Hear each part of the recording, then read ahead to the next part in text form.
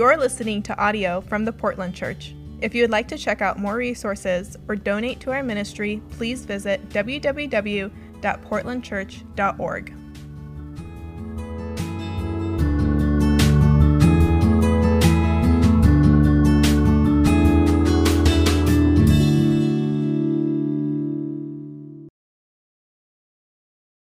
Gordon was with me on the Brothers Show a couple of weeks ago, and one of the main requests I got was, would you have Gordon come back, Steve?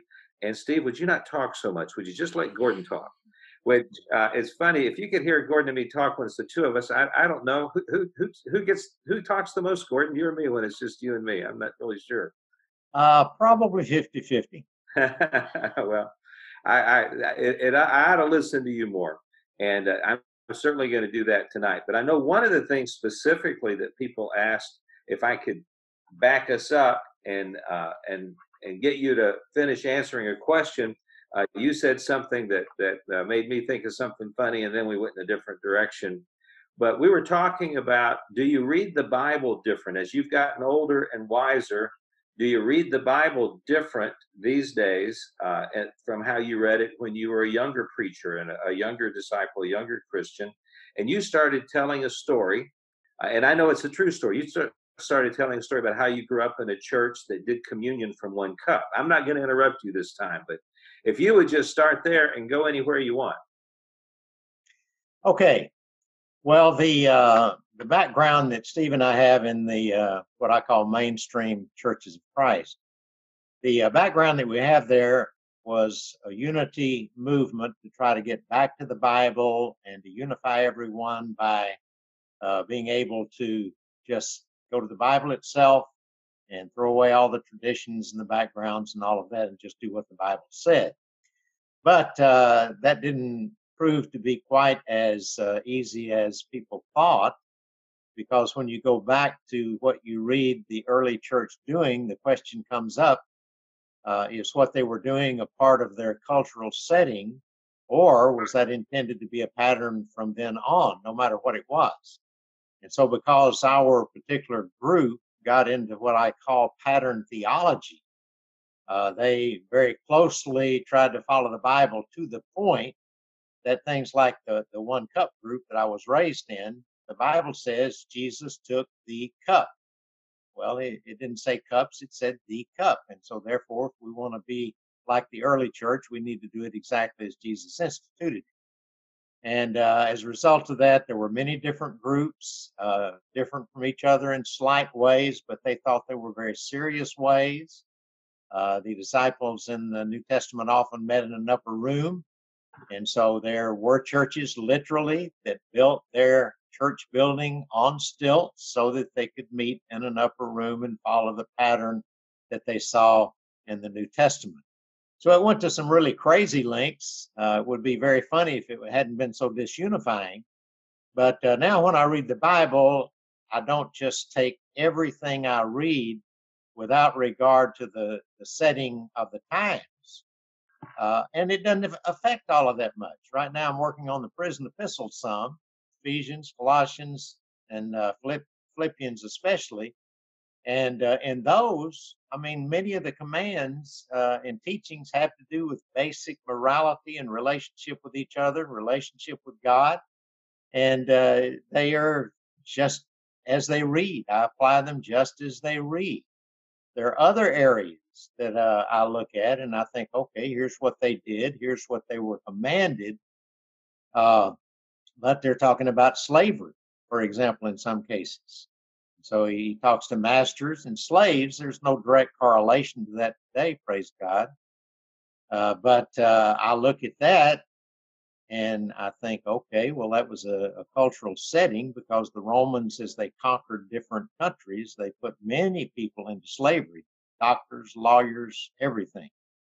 Half the population was in some form of slavery, some scholars say. And so I look at settings that don't fit ours, and I don't try to make it apples to apples when it's really actually apples to oranges in design. And so it just takes some attention to look at the context. And that's always a big thing. What is the context of it? but there are several aspects of context, one of which is cultural context, and we have to look at that. So does that answer your question in brief form well enough?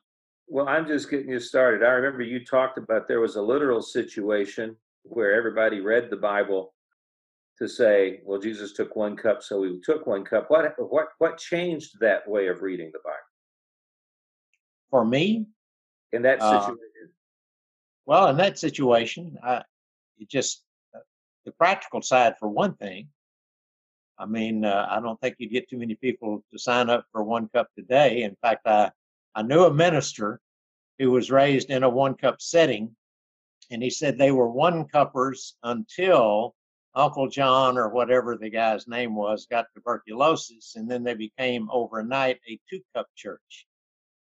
And so I think God gave us a brain that kind of functions, if we'll let it, in some practical, logical areas that we can look at and realize the real issue isn't the container. The real issue is what we are doing in the communion and what it means to us with God and what it means to us with one another.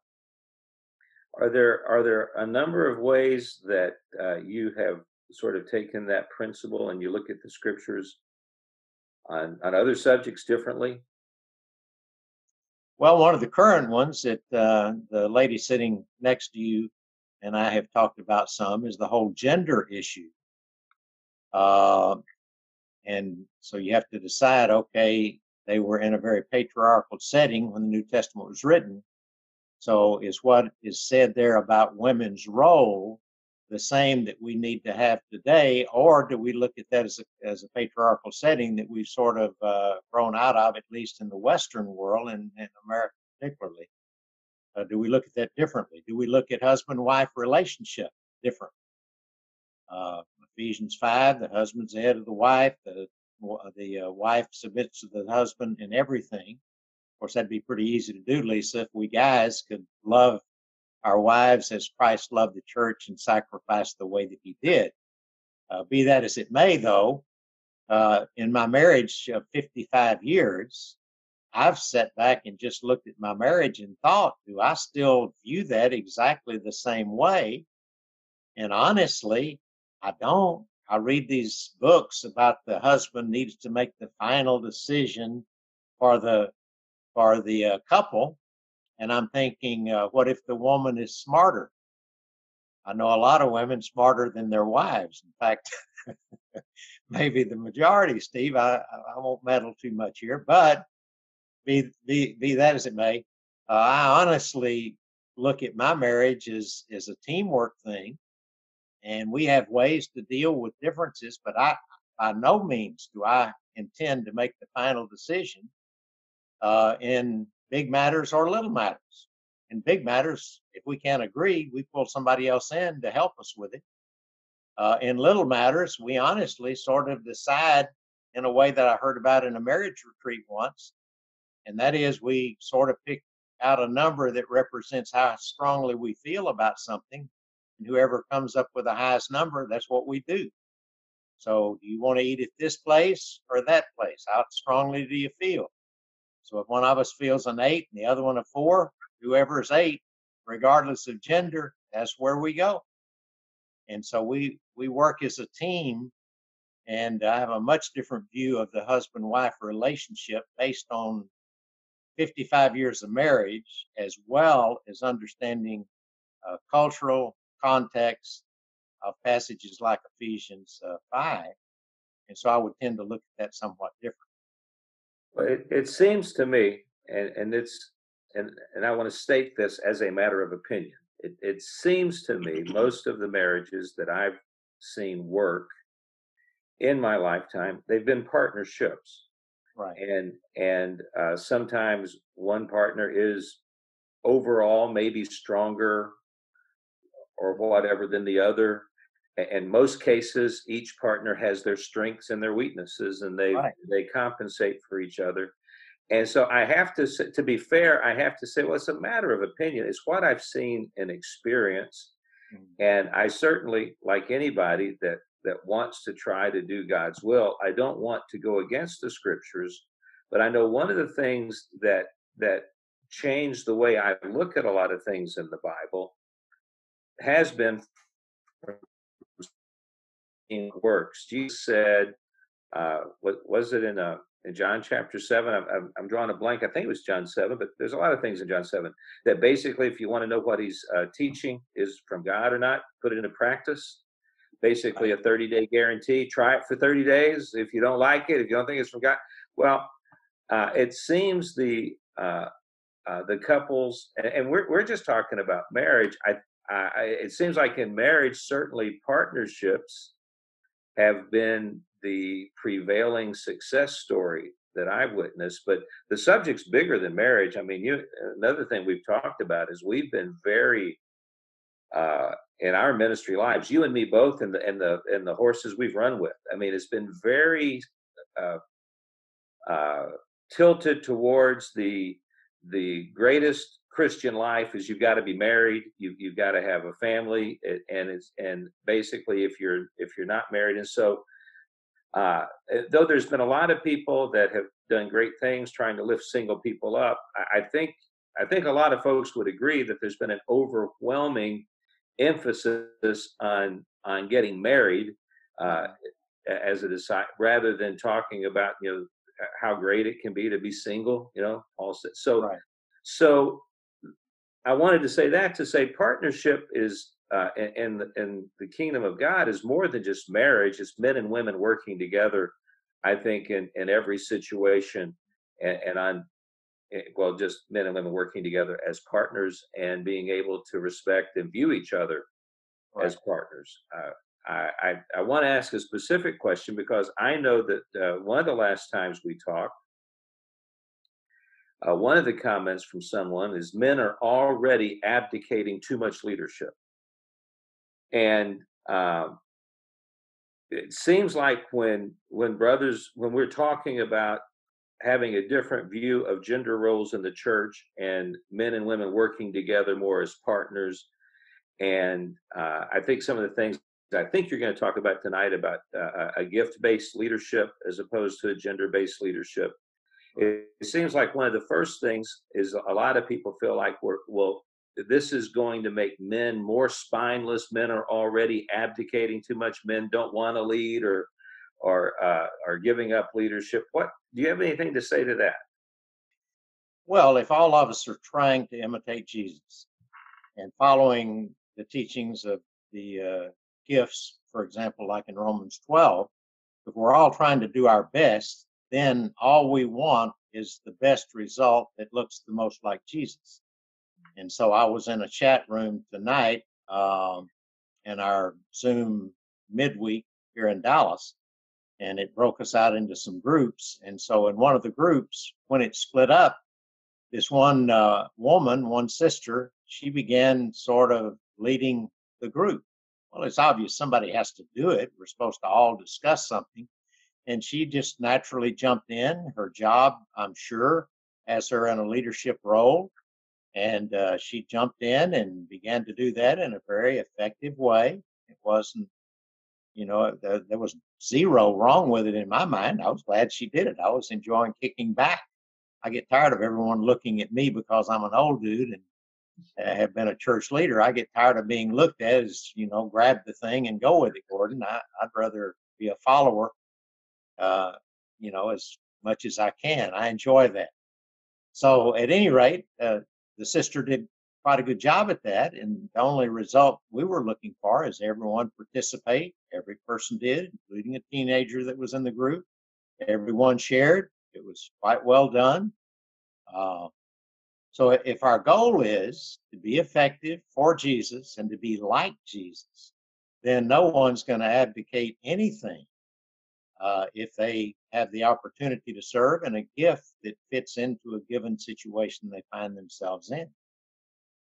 Well, that sounds maybe it's a good place for you just to start. You said you wanted to begin in Matthew and tell I do. something. So Why don't you go ahead?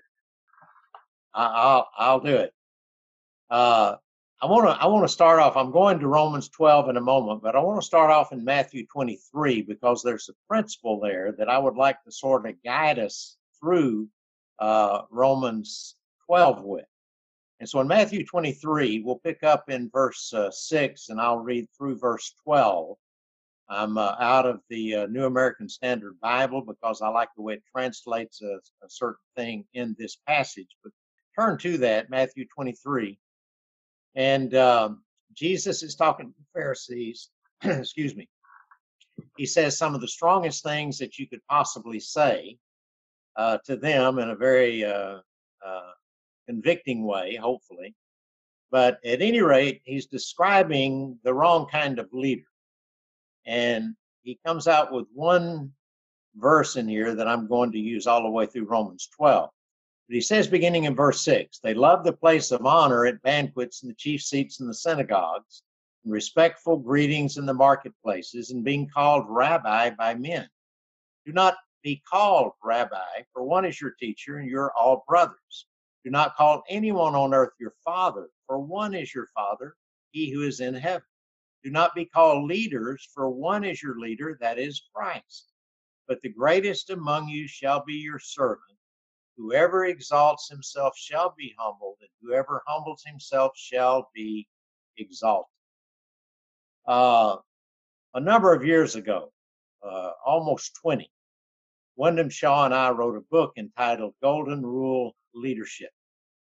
And we simply talked about leadership in terms of how would you like to be led. And then as people's kids got older and got into the teen ministry and campus ministry, I changed that way of looking at it a slight bit and said, you need to lead like you would want your children to be led. And so we had, in many respects, a military style of leadership with a lot of people. And so we wrote the book entitled Golden Rule Leadership. I think it was a very good book.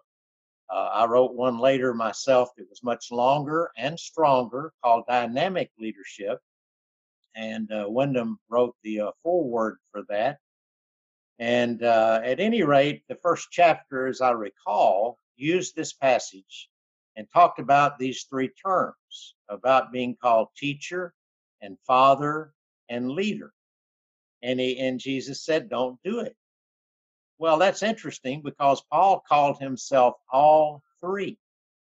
And so evidently Jesus is addressing something that Paul addressed a different way. And so the way I addressed it in my chapter is to say that Jesus is talking about offices and titles. And he says, don't do that. Whereas when Paul called himself a leader or a father or a teacher, which he called himself all of those, when he did it, he was talking about a role and a function, not a title and an office. And so that helps us view ourselves in the right way. And so I explained to people that when I'm in a role like the one I'm in now, I am here as a teacher. And so I have the authority of a teacher while I am teaching. That's what my role is at the moment, my function. Now, when I am done, if we had a broad chat room here after I'm done, then we'd just chat and I'd just be one of the bros. That's all I would be. I wouldn't be Gordon the teacher because I'm not Gordon the teacher. I'm Gordon who teaches. And there is a difference between those. But the verse that I really want to camp out on in Romans from this passage is verse 11. But the greatest among you shall be your servant. And so that's what Jesus said. If you want to be great, you be a servant of other people. And that's what Romans 12 is going to show us in the very beginning of it. So I want to read Romans 12 now, beginning in verse 3, and then I'll talk about several different points that I get out of the passage that I believe are very fundamental to being the right kind of leader or the right kind of follower for that matter, the right kind of disciple. So in verse 3, he says, by the grace given me, I say to every one of you, do not think of yourself more highly than you ought, but rather think of yourself with sober judgment in accordance with the faith God has distributed to each of you.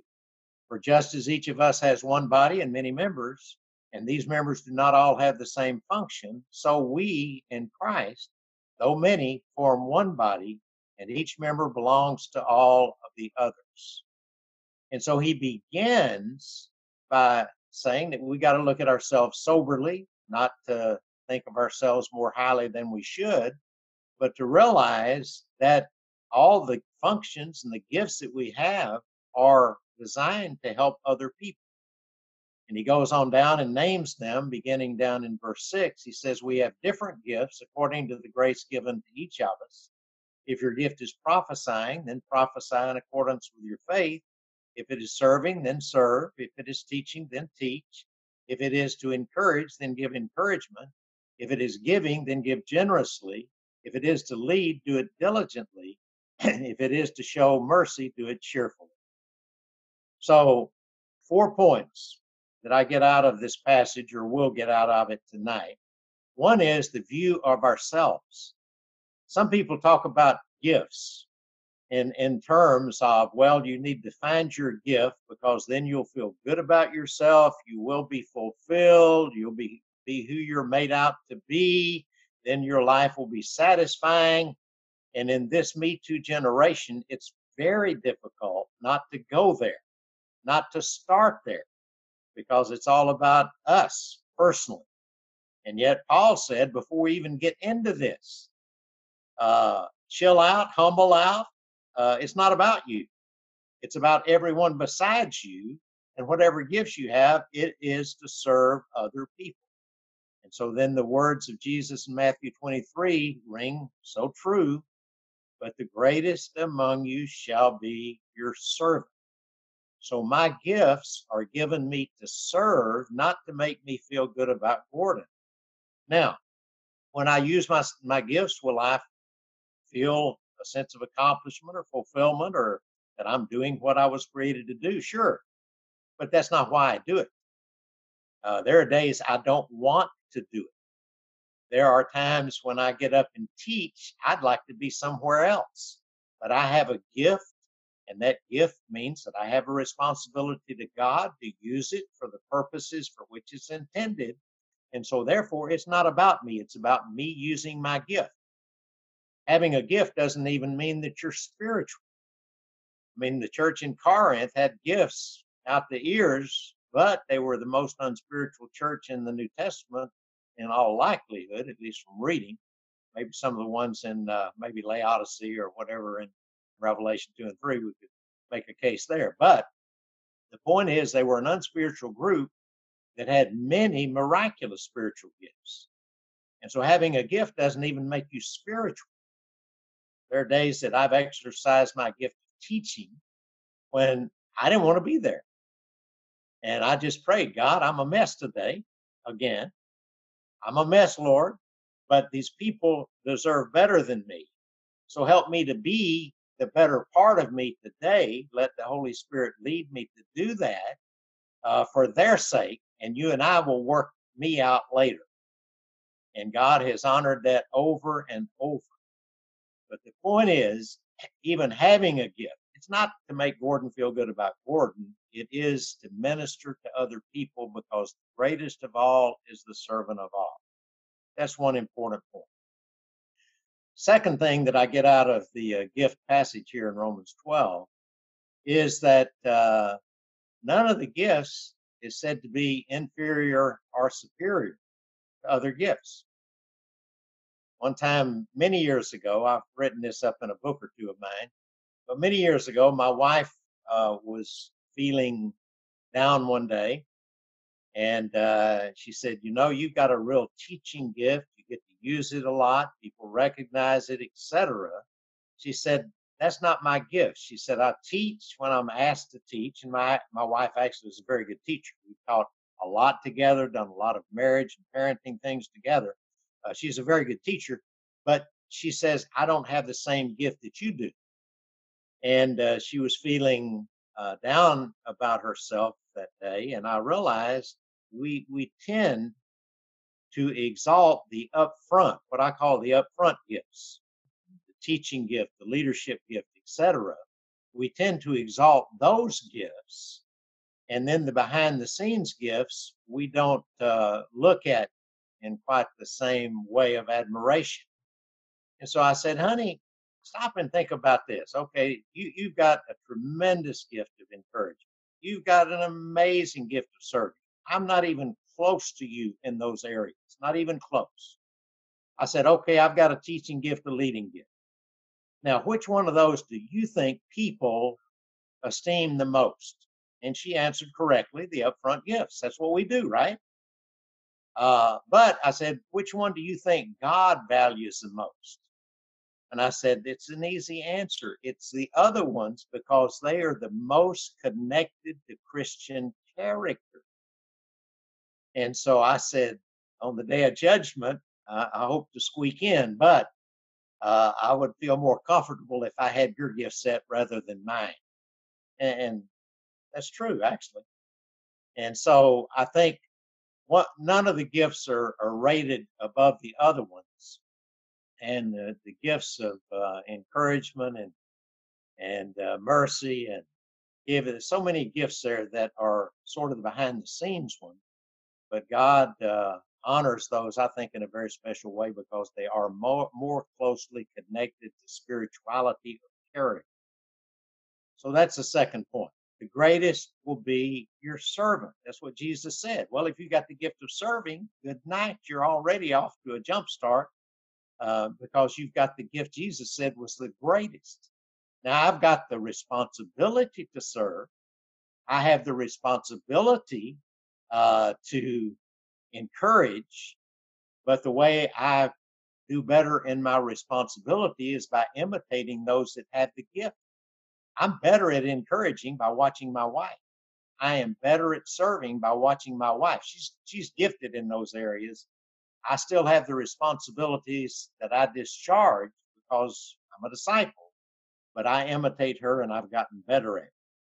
So that's another point. The third point kind of sounds the same, but it's different. No gift is superior. And I want to focus in on the leadership gift. Talks about the gift of leadership here. He does not exalt that gift above all the other gifts. And then within the leadership gift area, you have a number of different roles that are possible. I've served as an elder, as a teacher, as an evangelist. I've done different roles, but the Bible doesn't exalt one of those roles over the other, but we have.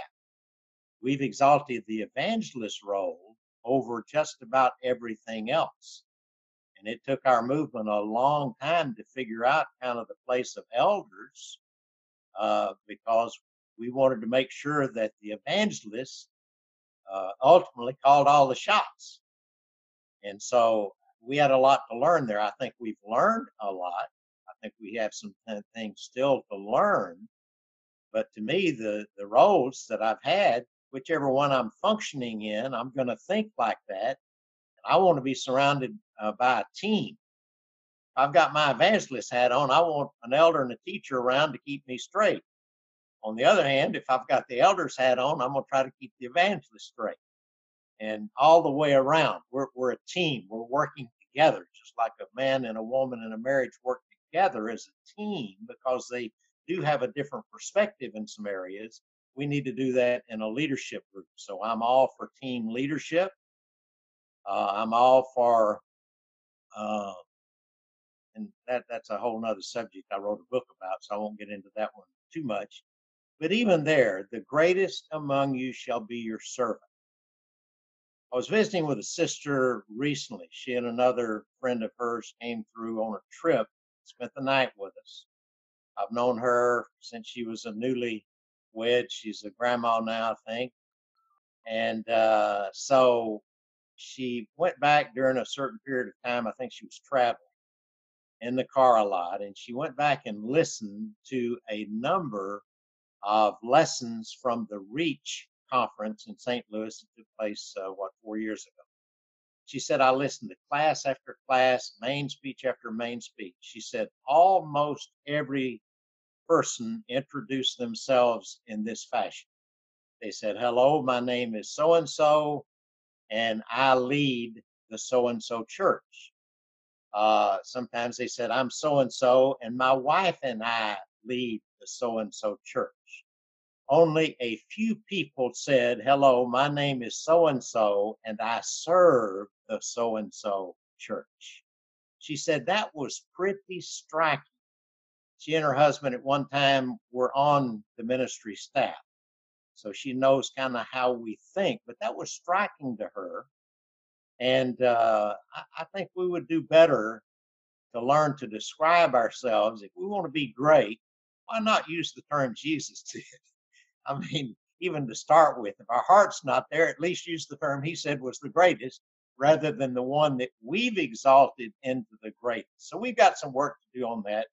And so I normally just say enough to muddy the water, stir things up, make people think. I don't try to settle it all out, and I won't on that one either. The fourth thing that I will mention that we've already discussed a little is that gender is not mentioned in reference to any of the roles. So I would have to assume, if I'm going to make it a gender-based issue, I've got to assume, well, everybody knows that the men are the leaders. Well, that's a nice assumption that many men have made, but it is flat out an assumption. You can't get it out of the passage with a crowbar. It says nothing about that.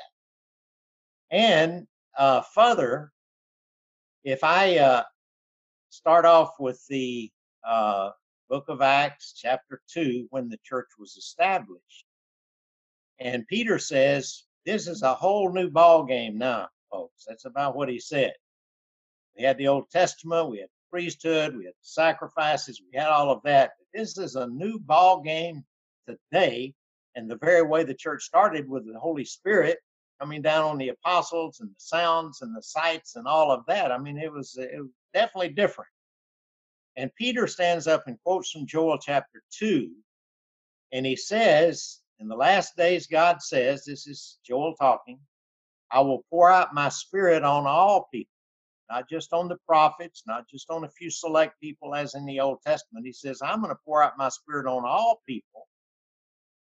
Your sons and daughters will prophesy. Your young men will see visions. Your old men will dream dreams. Even on my servants, both men and women, I will pour out my spirit on those days, and they will prophesy.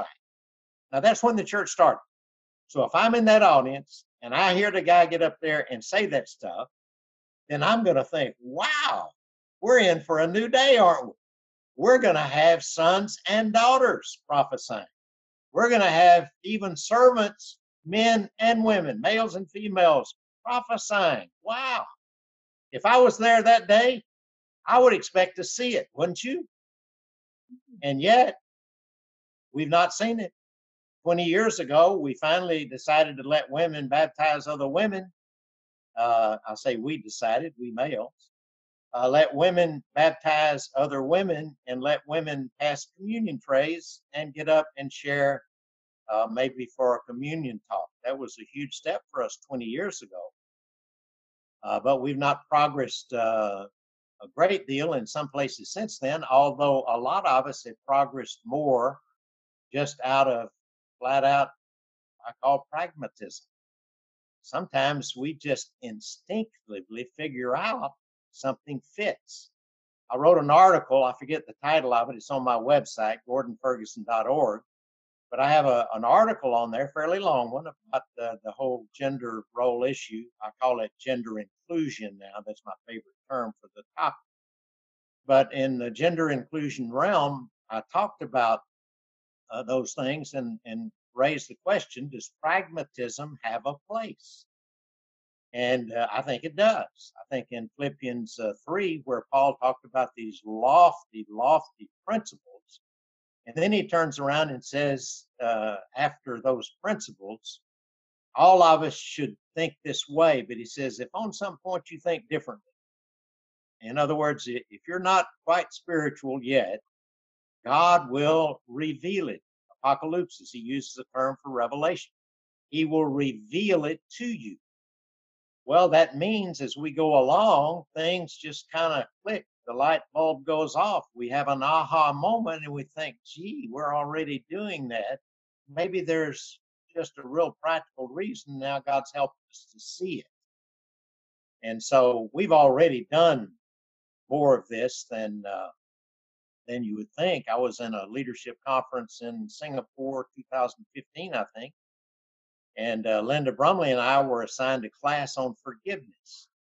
Well, Linda's a great friend of mine. We've worked together. We were in leadership meetings together back in the 80s. We had team leadership and women in the leadership meetings back in the 1980s. That was pragmatism to me. I'm thinking, why would you not want a woman's voice in a church that's made up of over half women? So I figured that out, back in about 1985. So anyway, Linda was in the meeting along with my wife and the other wife. And so we had this class together in Singapore in 2015. She had just written a book on forgiveness. I said, hey, you just written a book on it. I said, I'll just kind of kick the class off so I can say I had a part and give a little background of an Old Testament setting they wanted us to use. But I said, you just take the class. And so Linda got up and took the class. And she did a great job teaching it. No one walked out. I never heard a word about it. It just seemed the right thing to do in that setting with a woman author who had just written a book on forgiveness and happens to have a great gift of teaching. And so we've done some things. The question mark is, can we do that? Should we do that? I know what the Johnson family thinks about that. But there's a lot of study that's gone on about it. There are a lot of different opinions. I have found as a result of writing and teaching some on the topic that for some reason more emotion gets into this topic than almost any other that I've raised. And it's usually men's emotions on that, which is interesting to me. I think some men seem to be threatened by the idea of women being much more involved in leadership.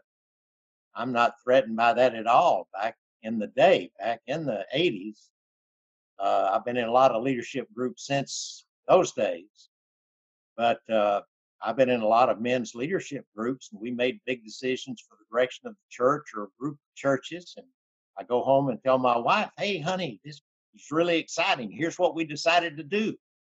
And my wife says, you did what? You decided what? Have you thought about this, and this? I said, oh, nuts. Now we got to call another meeting and go back and try to fix it. So I'm much more an advocate of team leadership, but not just having the wives of leaders in there. What about those single people you're talking about? I want to hear from all quarters. What about a single mom? I want to know her perspective on things that relate especially to her or will affect her and her family. What about older people? What about the younger ones? I'm really into the whole concept of youth because I go back and study religious history and I look at the apostles. I think John had to be a teenager. He had to be. If he put out Revelation and his other 4 books, when they say in the 90s, he had to be a teenager. Pretty young one at that. And so most movements are started off by youth. I think the apostles were pretty much a youth movement. I mean, we know what the older guys were doing. Jesus was having to talk to them pretty strongly a lot.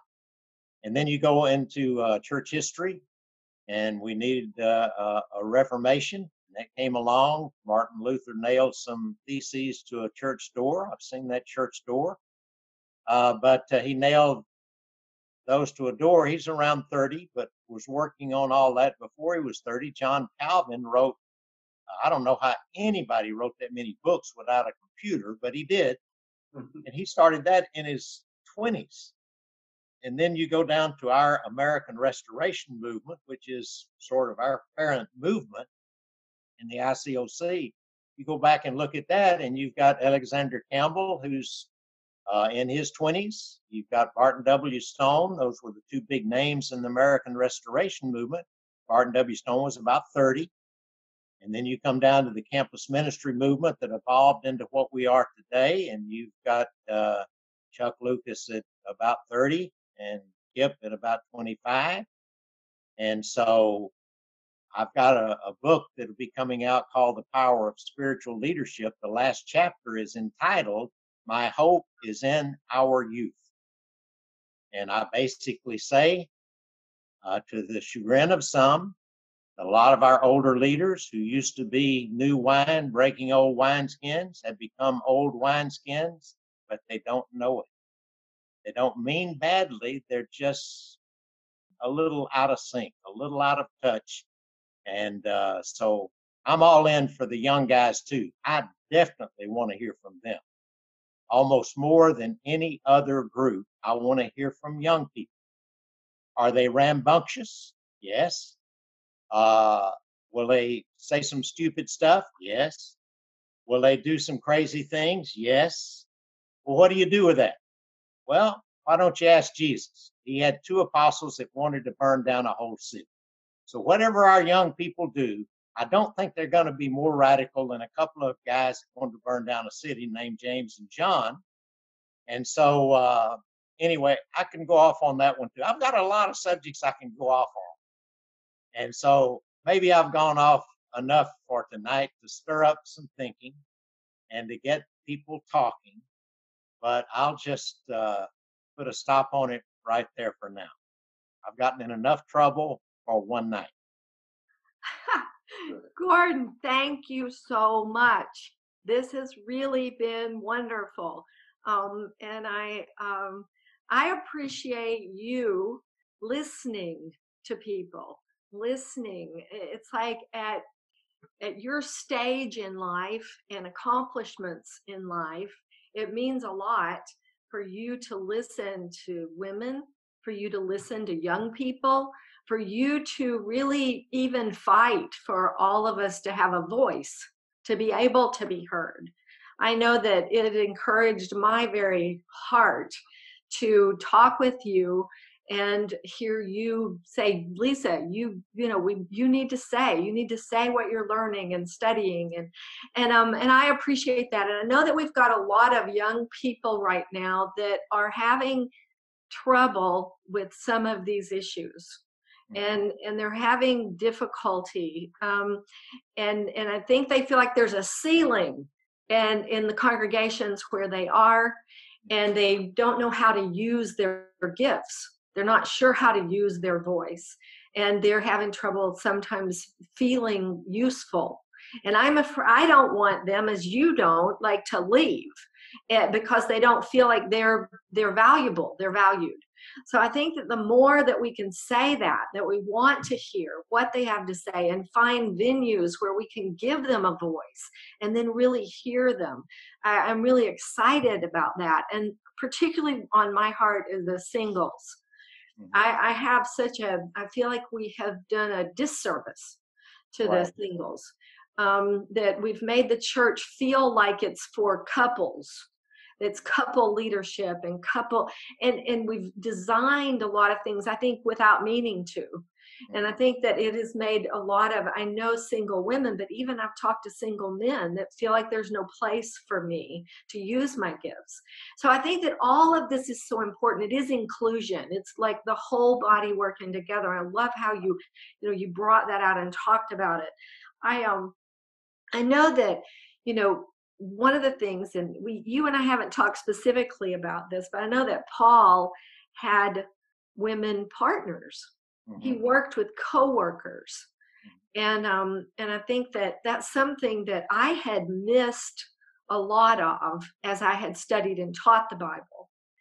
And I mean, I knew, Priscilla and Aquila, I knew that he had been partners and worked with them, but I had missed a lot of the other references. And when I started studying out even some of the Greek words and realized that he really considered them co-workers, a lot of different women, and commended them and their work with him. And I thought that was really an amazing thing. I know in the book of Romans that Phoebe was one of them that he talks about. And I didn't know if you had any insight or whatever, because I know that there's a word, and I don't want to, ask something that you're not ready to talk about, but there was a word that is used to describe Phoebe. I think it's prostatus in the Greek, and then over in Romans 12, where you were, that's the same, it's the same root word as used for if if your gift is leadership, then do it diligently. And that it's that idea of leading, and that was that same root word even used for Phoebe just a few pages over in the same letter. So I thought that was interesting that he even particularly embraced her and then several other women in that list that we just kind of skip over sometimes because it's salutations. But I didn't know if you had any thoughts on that. I've got thoughts on everything, so I do have a few. The main one is that even the gender issue becomes such an issue because we get into the definition of a leader, and I think we're very skewed on that. We're very, we're biased both ways on the term. But Jesus said, the greatest of all is the servant of all, which he was. Jesus did not become a servant when he became a man. He became a man because he was a servant. That is the heart of God. He's not asking us to be anything that he is not. And yet he was definitely a leader, but he was a servant leader. And so one thing that gets us in trouble with the whole gender inclusion issue and women as leaders is we picture so much over, under, authority type of stuff. That gets us in trouble in every way. We've gotten in a lot of trouble because that's how the world looks at it. I don't look at it that way. In our chat room, part of our midweek on Zoom tonight in Dallas, this one sister just kind of naturally spoke up and got us going in the direction that the lead couple had asked us to do there. And there was no authority there. It wasn't like she assumed some authority over me or anybody else in the group. She just kind of naturally did that. Was she leading? Sure she was. And I was grateful she did. She was serving us in my judgment. So we get into trouble with that. Jesus definitely had a lot of women around him. Paul had a lot of women around him. He was very comfortable with that. I'm confident. I mean, even what he said about the two women in Philippians 4, they had worked with him side by side. They were on the outs with each other. They needed some help. But I love women. I was born loving women. Love my mother.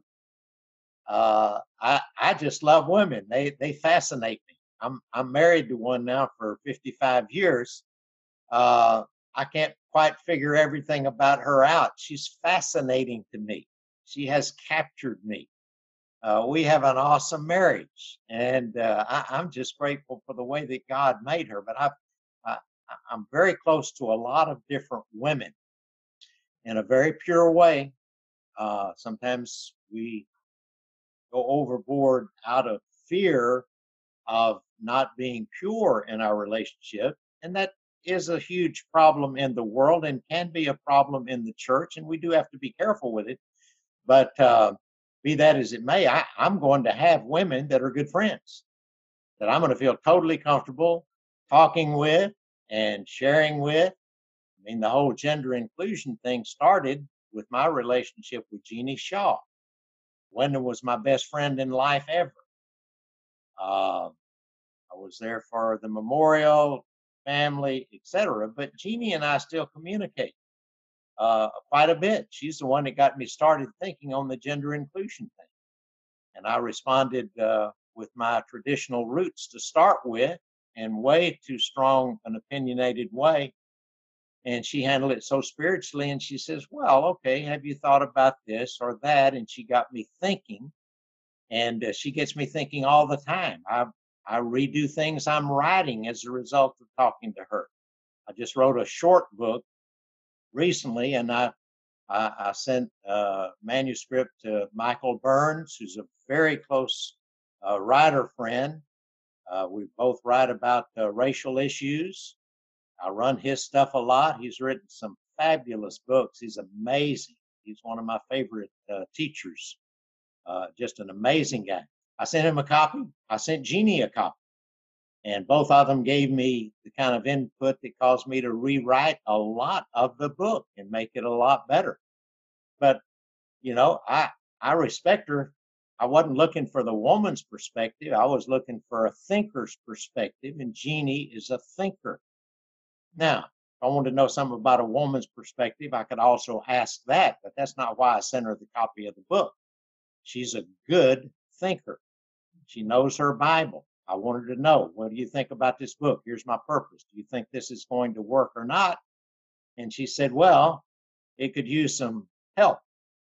And so as a result of what Michael gave me and she gave me, so I have friends like Jeannie. I have a lot of daughters. I've written on my website, I've got articles there about adopted daughters. I've got tons of daughters, got some sons too, but women seem to need a dad more than guys do sometimes. So I've got a lot of younger women that I consider my kids. Now, some of them my grandkids. I performed a wedding for a sister recently, and she informed me I was her grandfather. And so I'm old enough to be, so I'm an adopted grandfather to her. That's great. That's great. Maybe more than you asked for, but no, that's wonderful. We just want to hear from you, and I'm so grateful. In fact, if you went on and even shared that, my one of the women got a hold of me tonight, texted me and said, I want to ask him to be my grandfather. Specifically, that's what she said about tonight. So I thought that was great. She's from our congregation here. yeah. So anyway, we really love having you do this. I hope that you'll just keep us in mind anytime you have a little free time. We would love to have you. It means a lot to us. Thank you. Well, it's good to hang out. I lived in the Northwest twice, you know. I started in my ministry over across the river from you in Vancouver, Washington. I didn't know that. For about 2.5 years. And then I came back in about, I think it was 1980 or 81, came back to Tacoma, was there 4 years. They're still looking for you in Vancouver, I think. Well, I had a great time there. I got a lot of great training there. I know the things that I'll use the royal we that we've talked about that you brought up tonight. I know we have people that we love and respect a whole lot who may cringe or feel a little bit different. Maybe some strongly on a point, or maybe some just with nuances and stuff. And do you have? I know that everyone now, though, what has been said amongst a lot of the folks I know that agree and disagree on this subject is that we need to have conversation. We need to start discussing and have dialogue on it. Do you have any advice about how to go about that and how to be with each other? Because I know there's a lot of men. It might be you mentioned a threat to. I think for a lot of men and women, it's really a sincere love of the Bible in a way we've read the Bible for years and years that people are struggling with. I think that's the real issue for a lot of people. So what advice would you have? I would say that these issues like this fall into the realm of Romans 14, and that would be opinion areas or disputable matters, as the older versions say. I think they fall into those areas. And so I really am not disturbed if someone disagrees with me on some of this at all. What I'm disturbed at is when someone says, no, this is not an opinion area. It's cut and dried. There is no other way to see it except this. That to me is not going to fly.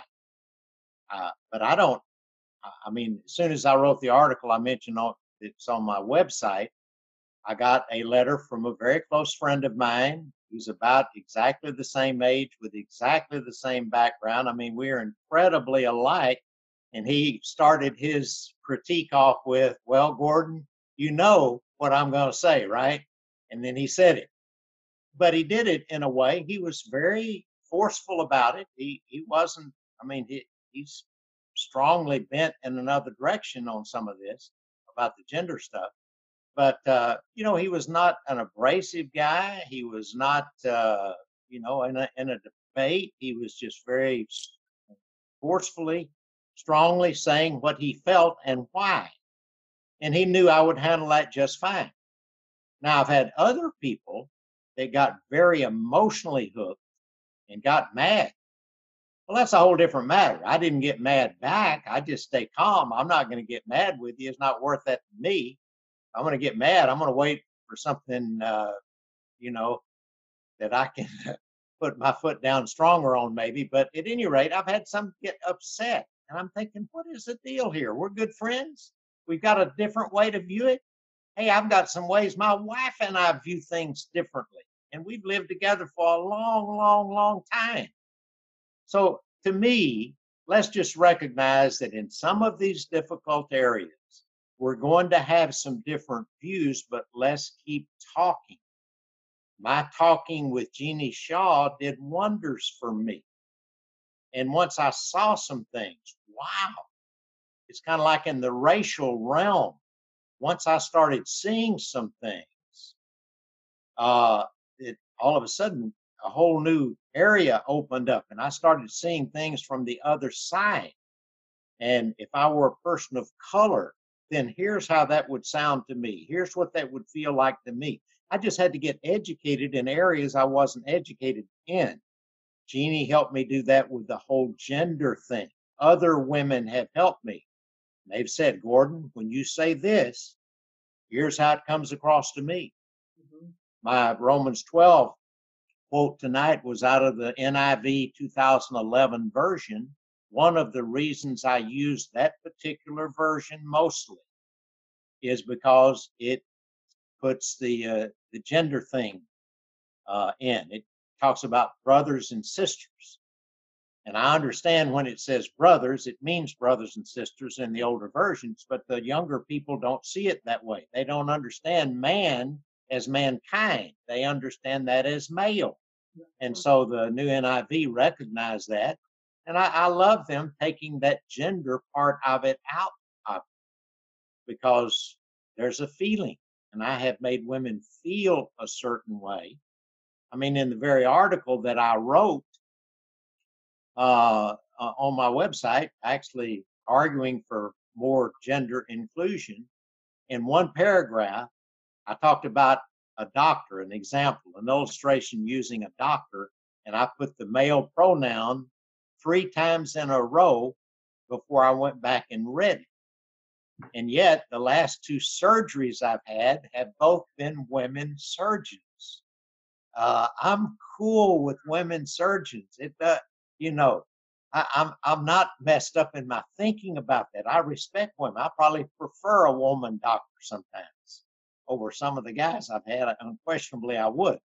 But I didn't realize that I'm so gender oriented toward male verbiage, because that's the way it's been for all of these years.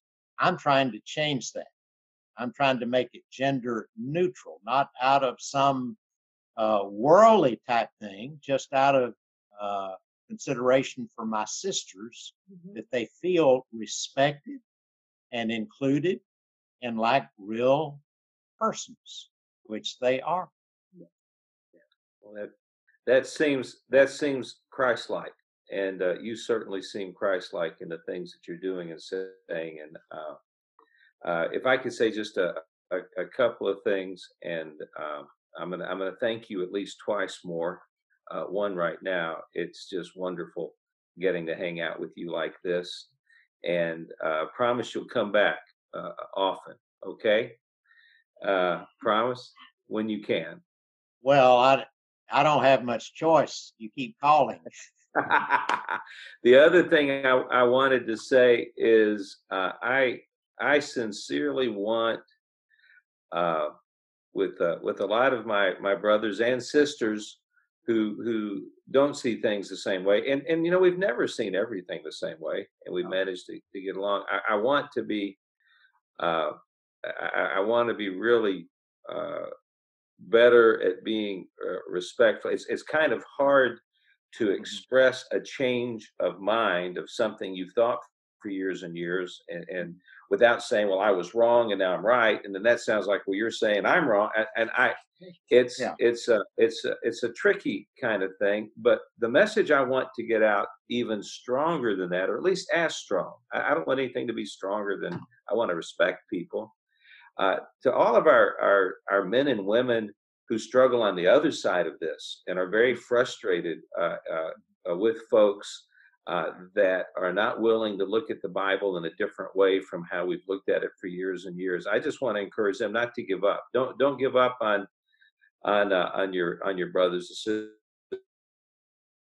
because there's a lot of us who we've seen it different now, and there's no going back.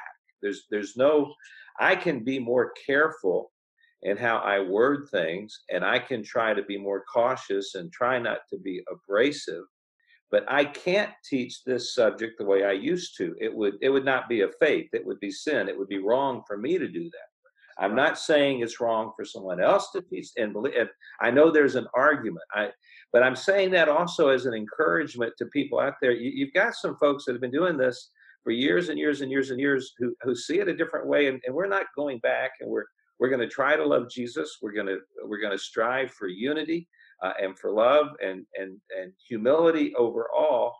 But I don't want people who. Maybe they're young, maybe they're not so young. There's a lot of folks our age that are feeling the same way we're feeling, and they're a bit frustrated. I just want to say, don't. This is a new day, and there is no telling where we can go as brothers and sisters who love the Lord and love each other with this and other things. And there's really a bigger subject. I mean, and I don't want to. How do you weigh these subjects? But it really does have so much to do with how we read the Bible. And that is so important for trying to figure out what does God expect of his children in this day and age to do to glorify him. My hunch is that, like it was 2,000 years ago, the things that they were fighting over, they weren't small issues. It was the divinity of Christ and the resurrection and the real gospel and the fights against Gnosticism and all that. That wasn't about, I mean, in fact, Paul even said, don't be arguing about words and myths and genealogies and all. I mean, Paul always went straight to Jesus, which is where you started tonight, and I appreciate that, and I know we've kept you up a long time, and I plan on doing that many, many times if you let me get away with it. But anyway, to everybody, hang in there with us. We're trying to find God's will. We're not going to give up. We will overcome, and we're going to be okay. And Gordon, thank you so much. Would you say a prayer for us before we close out the service? Father, we come to you in such a weird time in our world, not just our country, but our world. And we don't know what to make of a lot of things going on right now. We just pray that whatever your purposes are and what is sometimes overwhelming to us, whatever your purposes are, we want you to accomplish those. We do ask you to preserve as much life as possible, protect us, but help us in the end of the day to say, not our will, but yours be done in any situation, including this one. But Father, thank you for the modern technology that can be used in good ways. It does connect us. I love the Northwest, so it's good for me to be back in the Northwest tonight, speaking in Portland. And it'll be fun to tell some people tomorrow that I preached in Portland last night. So anyway, Lord, you have a sense of humor along with us. That's where we got it. So we do enjoy some of the craziness at times that we're surrounded with, but we are thankful to be together. We're thankful to be able to have the Bible that we believe with all of our hearts is your inspired word. We want to interpret the right way. We want to learn, keep growing. We've changed all of our lives because we've kept studying, and we've changed our minds about a lot of things through the years, and it's been exciting. Change is good if we are changing according to your will. So, Father, we just pray you guide our changes, guide our thinking, Just bless us through your Spirit as we study and as we work together, and just help us to reflect Christ. Thank you for this opportunity tonight. In Jesus' name, amen. Amen. Amen. Thanks again. And to everybody who's been with us tonight, I just want to thank you. Encourage our congregation. We are working on trying to make times like this have even more. We want to figure out some way to add music more to it. We're working on being able to live stream on our website so that people that are not into social media and maybe don't necessarily want to come to a Zoom meeting can just go straight to the website. And we're also working on all these cool things you hear all the cool kids are doing, these breakout rooms and all this sort of stuff. We will figure that out, but please hang in there with us. And as always, keep yourselves in the love of the Lord. God bless. Good night. Jenna, would you take us off live stream? And Gordon, if I could talk to you for 1 second. All right. Tell us when we're done, Jenna. You're done. All right. Close out the Zoom.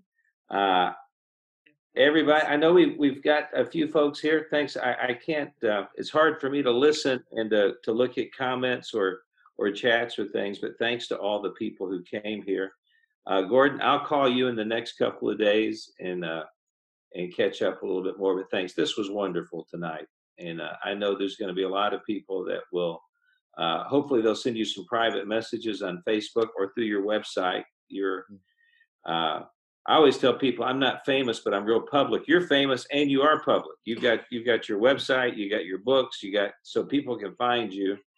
And I hope everybody has an opportunity to tell you how much this meant to them. I do too. Yes. Amen. Love you. I'm signing off. Good night. I have an early morning, very important appointment. You going fishing? Uh-huh. Good night. Good night. Catch something. I studied with my neighbor today. I go fishing tomorrow. Well, keep it up. I hope you catch both. That'll be good. All right. Good night. God bless and good night.